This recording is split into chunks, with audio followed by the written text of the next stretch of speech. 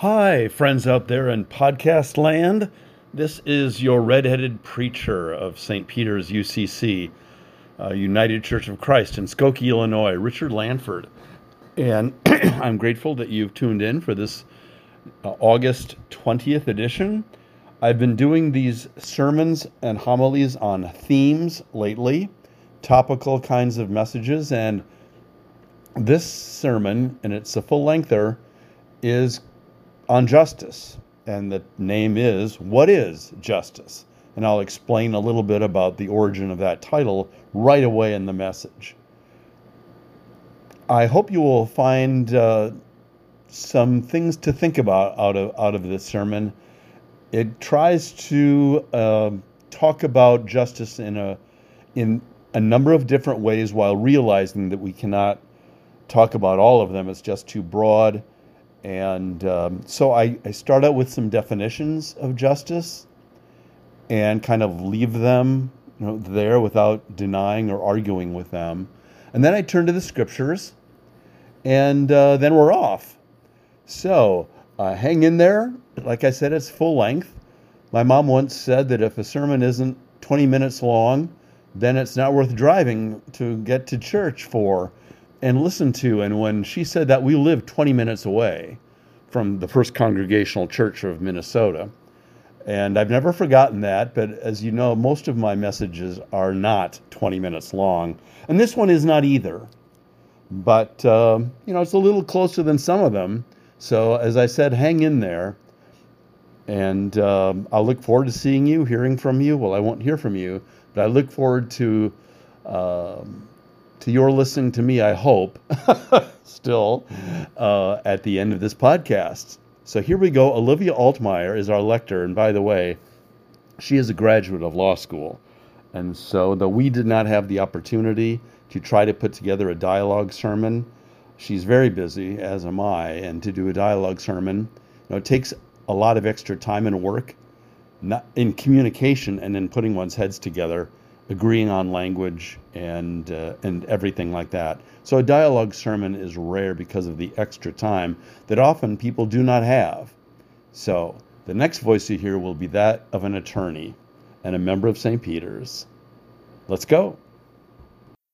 In our gospel lesson, Jesus reads from the scroll of the book of the prophet Isaiah. It has authority for him, provides us with a key part of his identity and also of his mission. Like those in the synagogue who heard Jesus, we too are about to hear the reading of scriptures. May it enlighten us, as it did Jesus, and was used to tell his listeners some of the inclusive nature of his ministry. So please join me in the spirit of prayer for our prayer of illumination. Let us pray. Holy One, we look to you for righteousness and wisdom. We look to the law for justice. But what we find is often not just at all. We open your word, open our ears and minds. As we open your word, open our ears and minds that we might perceive your understanding of what is right, of what constitutes justice.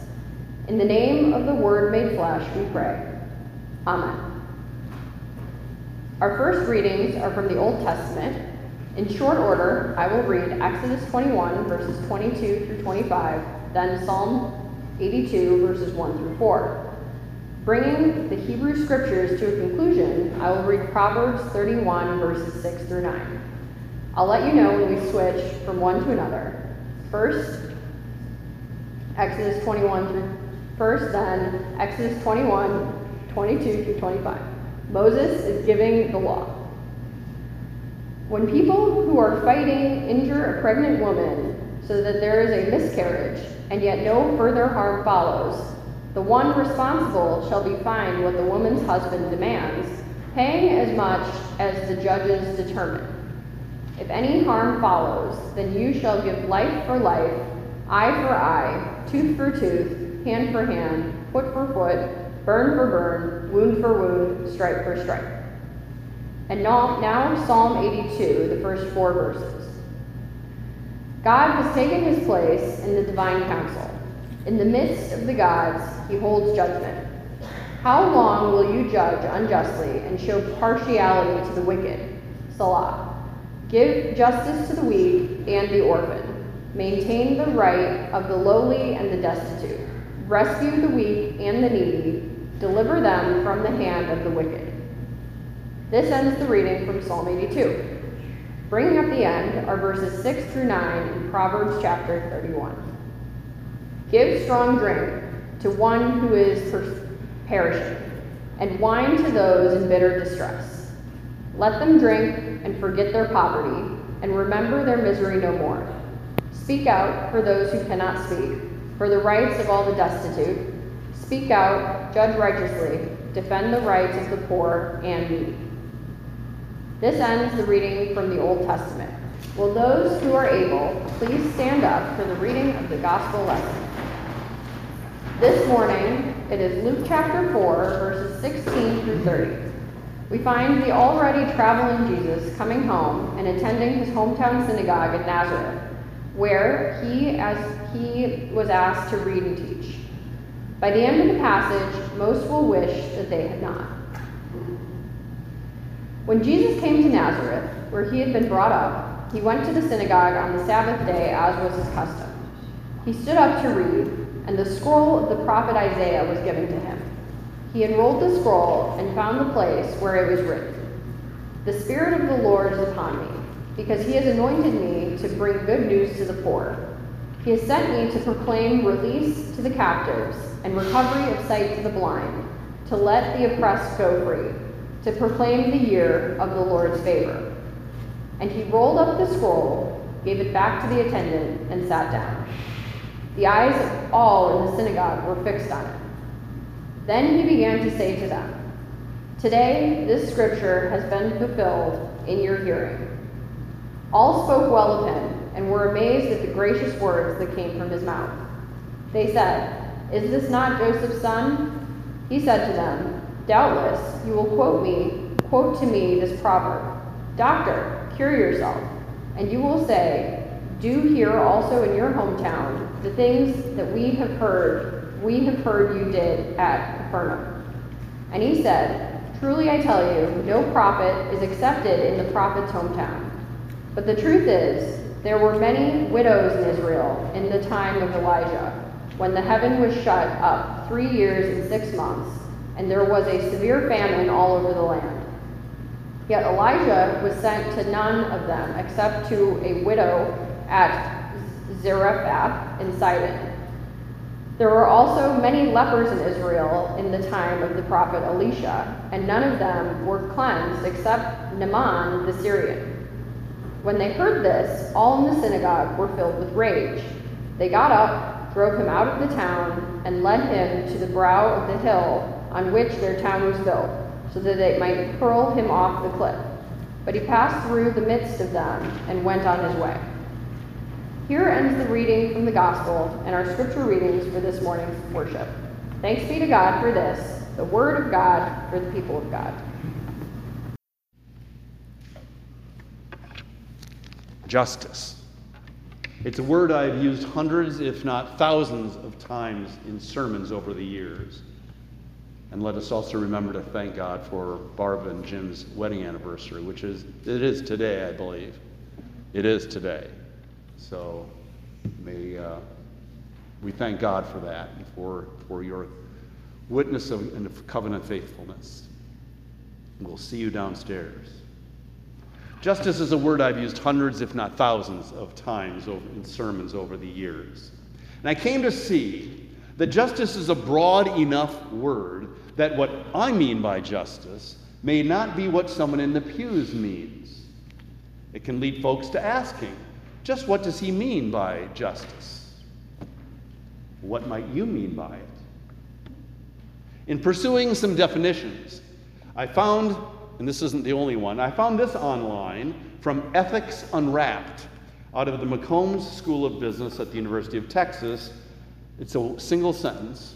Justice is a complicated concept that at its core requires fairness. Justice is a complicated concept that at its core requires fairness. Now, I began this idea of I think I'll preach about justice and talk about what it is. I began by thinking that justice is defined as equal treatment under the law. Well, I still think that's not a bad definition. In a previous edition, I looked elsewhere, what other people say justice is. In a previous edition of Webster's New World Dictionary, justice is defined as 1, fairness, 2, rightfulness, 3, reward or penalty as deserved, 4, the use of authority to uphold what is just, 5, the administration of law, 6, a judge or justice of the peace, do justice, to treat fairly. So I looked up fair in that dictionary, the root of fairness, where I found just and honest / according to the rules. Yeah, but are the rules fair? Who wrote them? And what were their biases? On that same Ethics Unwrapped webpage, I found a more substantial definition for a sermon and a church like this. Again, I quote, "Justice, for many people, refers to fairness. But while justice is important to almost everyone, it means different things to different groups. For instance, social justice is the notion that everyone deserves equal economic, political, and social opportunities irrespective of race, gender, or religion. Distributive justice refers to the equitable allocation of assets in society. Environmental justice is the fair treatment of all people with regard to environmental burdens and benefits. Restorative or corrective justice seeks to make whole those who have suffered unfairly. Retributive justice or retributive justice seeks to punish wrongdoers objectively and proportionately. And procedural justice refers to implementing legal decisions in accordance with fair and unbiased processes.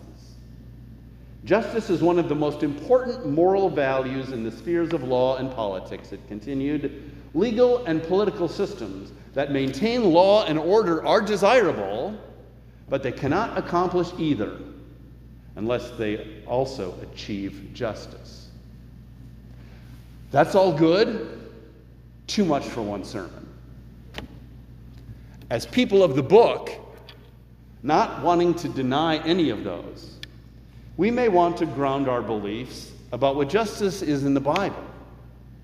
Now, taken to an extreme and in violation of the First Amendment, that sentiment is what moved Justice Roy Moore to get marble slabs with the 10 Commandments inscribed and bring them into the Alabama courthouse. Now, although I understood his point, that many believe the moral law is the basis of civil law, we are not a theocracy.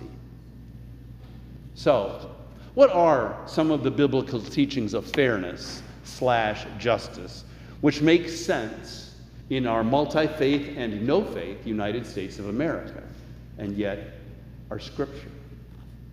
Well, here's an example of a version of injustice which we will not find in the Torah or the New Testament. In the movie The Untouchables, Sean Connery and Kevin Costner's characters are talking about Al Capone. Costner's Elliot Ness keeps saying all he wants to do is to get Capone, but how? It's got to be within the law. Connery's Jimmy Malone says, "You want to get Capone? This is how you get him. He pulls a knife, you come back with a gun. He sends one of yours to the hospital, you send one of his to the morgue. That's the Chicago way." It's justice by escalation of violence. Meanwhile, back in the book of Exodus, as we heard Olivia read, God's law says, if any harm follows, then you shall give life for life. Eye for eye, tooth for tooth, hand for hand, foot for foot, burn for burn, wound for wound, stripe for stripe. Well, first of all, I'm always reminded of, I believe it was Gandhi who said, if we all do an eye for an eye and a tooth for a tooth, we will leave the world blind and toothless. So I have to get that out of my system. Eye for an eye, tooth for a tooth, burn for a burn. Now, some of you know this in Latin as the lex talionis. That means law of retaliation, or, in effect, a law that limits retribution to be equal to the initial damage done, but no more than that. No escalation of damages in pursuit of retribution, but a claim of payback corresponding to the injury that was done. It was meant to limit blood feuds from evolving into something bigger, more dangerous, and more violent, unjust. It set up a tit for tat, even though it can be most painful. So we see this core of biblical justice, this core of which we seek understanding, is not the Chicago way of Jimmy Malone. It sounds equalizing. The Old Testament, of course, also addresses injustice more deeply than I can today. God is uniquely aware of and sensitive to oppression, bribery, murder, theft, assault, and more.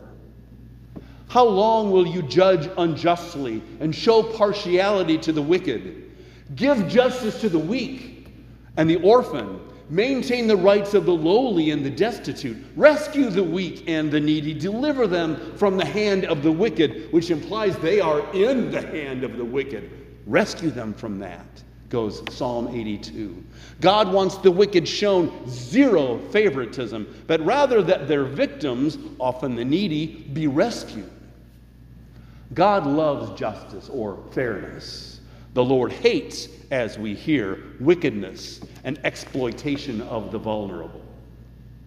That's justice, too, rolling back injustice. We also hear that in one of my favorite passages, Proverbs 31. Speak out for those who cannot speak, for the rights of all the destitute. Speak out, judge righteously. Defend the rights of the poor and needy. Because God is explicitly teaching us the poor and disadvantaged have rights, just like the rest of the house of Israel, the rest of humankind. Money often bribes those in power to overlook those rights, to forget them, to not enforce them, but act as if they are not there. I'll contribute to your campaign fund if you make this decision for me. That leaves the poor without the protection of their rights. Money doesn't talk, it swears, as Bob Dylan famously once sang, and sometimes I think of that too, but it doesn't always. But it leaves the poor without the protection of their rights. Justice is when you and I and the legislatures and the courts proactively look out for those who may not be in the majority, who are left behind us by so many, without the proverbial boots or bootstraps with which to pull themselves up. Look out then for voter suppression, or making voting less accessible to people. Look out for systemic intimidation, underrepresentation, and restore, when possible, what has been taken illegally, unjustly from the victims of such forces, practices, and sometimes laws. In my first year in Chicago, speaking of St. Nikolai, one of my mentors was the Reverend Dick West. As the pastor of St. John UCC on Moffett Street, he would host youth groups from other churches whom he would talk about socioeconomic injustice with. And he brought up the bootstraps phrase, which in the 1980s, that was going around a lot, as many were repeating that, pull themselves up by their bootstraps, as a reason not to support things like the Great Society programs. He would have one of the youth come forward and lie down on the ground in front of everyone. And then another was summoned to sit on his shins, and he was dubbed, or she was dubbed, addiction. Another came up upon being called and held his or her wrists down. He represented troubled parents, like the dad in prison and the mom working 2 jobs, their absence negatively affecting his discipline and often educational growth, and as someone who spent a handful of years As a member of this local school council of Avondale School, that's a reality. It does happen. Yet another would be called up, and we learned that this person on the ground has become a person of color, perhaps does not speak English very well, and the youth sat on his stomach. Poverty came forward and held down the ankles. And now Dick would say, how is this person supposed to pull themselves up by their bootstraps? They don't even really have boots, let alone bootstraps. Such are those whose rights may not always be supported or enforced, but whose need for assistance sometimes goes unheard or worked against. We are not to keep such oppressed persons or groups down. As Booker T. Washington said, one cannot hold another man down in the ditch without remaining down in the ditch with him. It makes me wonder what names we know might be down in that ditch, holding that man, that youth, that family, unable to get up, unable to access their rights. It is not the Yahweh way. It is not the way of Christ or Christ's people. It is not the way of justice. Rather, we are to support the exercise of the rights of the destitute, to speak out and stand up for them, to work to see that they're there and accessed, lest wickedness and injustice prevail and persevere and progressively distort families and communities. That is justice. Justice means righting the wrongs of and pushing back against what is unjust, unfair, or worse, as well as we also have the lex talionis. That's part of what we're talking about too. But there are different aspects to this, to what justice is. I mentioned at the beginning that justice has been described, at least by me at one point, equal treatment under the law. Now, the illustration from Dick West's youth group meetings also asks, is equal treatment under the law ever, or is it really equal? We do not all come to the starting gate of the race of life with the same advantages or strengths or disadvantages. We do not all come to the starting gate with bootstraps with which to try and pull ourselves up. And those who do still may not get the privileges of others who have a different skin color or bank account or standing in the body politic or links within the judicial or the legislative system they can access. Justice demands fairness within the laws and in their equal enforcement. Knowing, understanding that there are many who come to the starting gate hobbled like the youth on the floor. If we don't ever say anything about this, silence equals death. When a train of injustice is not resisted, there's a vacuum, and that vacuum is a lubricant for the wheels of wickedness to keep right on going. Hey, there's no problem. No one's resisting this. It's cool. It can be viewed then as a free ride, where there's no accountability. The Bible teaches about justice that we are to speak up for the rights of the downtrodden and defend, which is more than just speaking up, defend the rights of the impoverished and disadvantaged, that they are protected, and that includes the fairness of the laws and the treatment they and all of us receive. I think justice also wants to confirm the fairness of the laws, as I mentioned. Are all laws just, even if they're legal? Ask our trans people watching state legislatures, those who find it harder to vote because laws made it that way, or the hundreds of thousands of families who lost loved ones to OxyContin addiction due to the lies and immorality of Purdue Pharma and the Sackler family.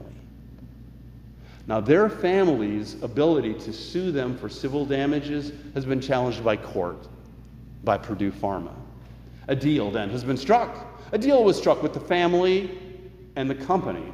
This deal would allow the company to emerge from bankruptcy as a separate identity, with its profits used to fight the opioid epidemic. Members of the Sackler family would contribute up to $6 billion to fighting opioid addiction. But a key component of the agreement would shield those family members who are not seeking bankruptcy protection as individuals from lawsuits. They'll still be billionaires, and you can't sue them personally as family members who were behind this company, behind this injustice and wickedness and all these deaths. Is such a law allowing that just? Or the sentencing just? I was glad to learn that the Supreme Court just temporarily blocked that nationwide settlement that had been reached. And later this year, the High Court will hear arguments before the end of the year over whether that settlement can proceed. Justice demands the rights of the poor and destitute be honored. Justice is that which probes the fairness of laws and if they're fairly applied. Lastly, for people of faith, if not the courts and Congresses, justice is what Jesus claimed as a mission statement. And with this, I will lead to a close. The Spirit of the Lord is upon me, because he has anointed me to bring good news to the poor. Well, justice is good news to the poor. Spiritually, yes, but the Jewish prophets were very earthy in their ethics. Good news to the poor indicates a legit road out of poverty. Justice is about that, because that's fairness. He has sent me to proclaim release to the captives. We've all heard about prisoners doing long sentences for drug possession, but not necessarily any acts of violence. Justice revisits them to see if they were overly harsh sentences. Release to the captives might be the result. Some families, some African American families, may still be living under the captivity leveled to their World War II vets of a couple of generations back who did not get the GI Bill to enter the middle class after fighting in World War II. To let the oppressed go free, which recognizes the unjust use of power and privilege, that's a reality to take on. What is justice? There are complications in theory and application. It's a huge subject. I mean, it takes 3 years to go to law school, for most students anyway. But we can say this: justice ensures the rights and protections of the poor. Or is it justice? Justice is about fairness in laws, in their enforcement.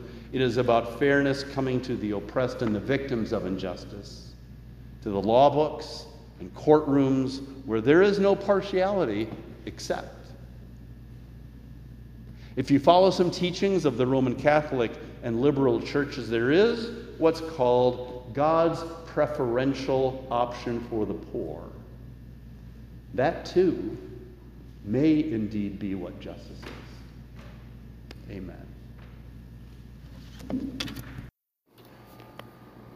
Now, I have a bit of a confession to make, and what's the word I want to use? An accreditation to make. The confession I want to make is that this sermon was extremely hard for me to write. It took me the better part of 3 days, and when I rehearsed it Sunday morning, I still was scratching stuff out and thinking, what am I saying? What is this? And thinking I might be talking out of both sides of my mouth. So I tried to clean that up as best I can, and so that's a little bit of a confession. And then the props, the accreditation goes to Laura Olson, who was the one who talked to me about the Sackler family and the Purdue Pharma lawsuit, and how unfair it was that they may not even get to be they may get to be protected from civil lawsuits because of this this what's the word I was in the sermon, this settlement that was made. And she talked about all these hundreds of thousands of people who died, as addicts. And that's not a fun way to go. And not certainly horrible for the families and loved ones involved. So she's the one that brought that to my attention. I researched it a bit from there and gave you the update on what's going on with the Supreme Court. But that's an illustration that she didn't even suggest it to me necessarily, but she gets the credit for bringing it to my attention. And then a preacher does what a preacher is going to do with what they think fits. So thanks to Laura, And thanks to all of you. I hope that the Holy Spirit did make some of my hard to understand or comprehend sentences comprehensible. That's it for this week. Next Sunday will be our outdoor service at Laurel Park.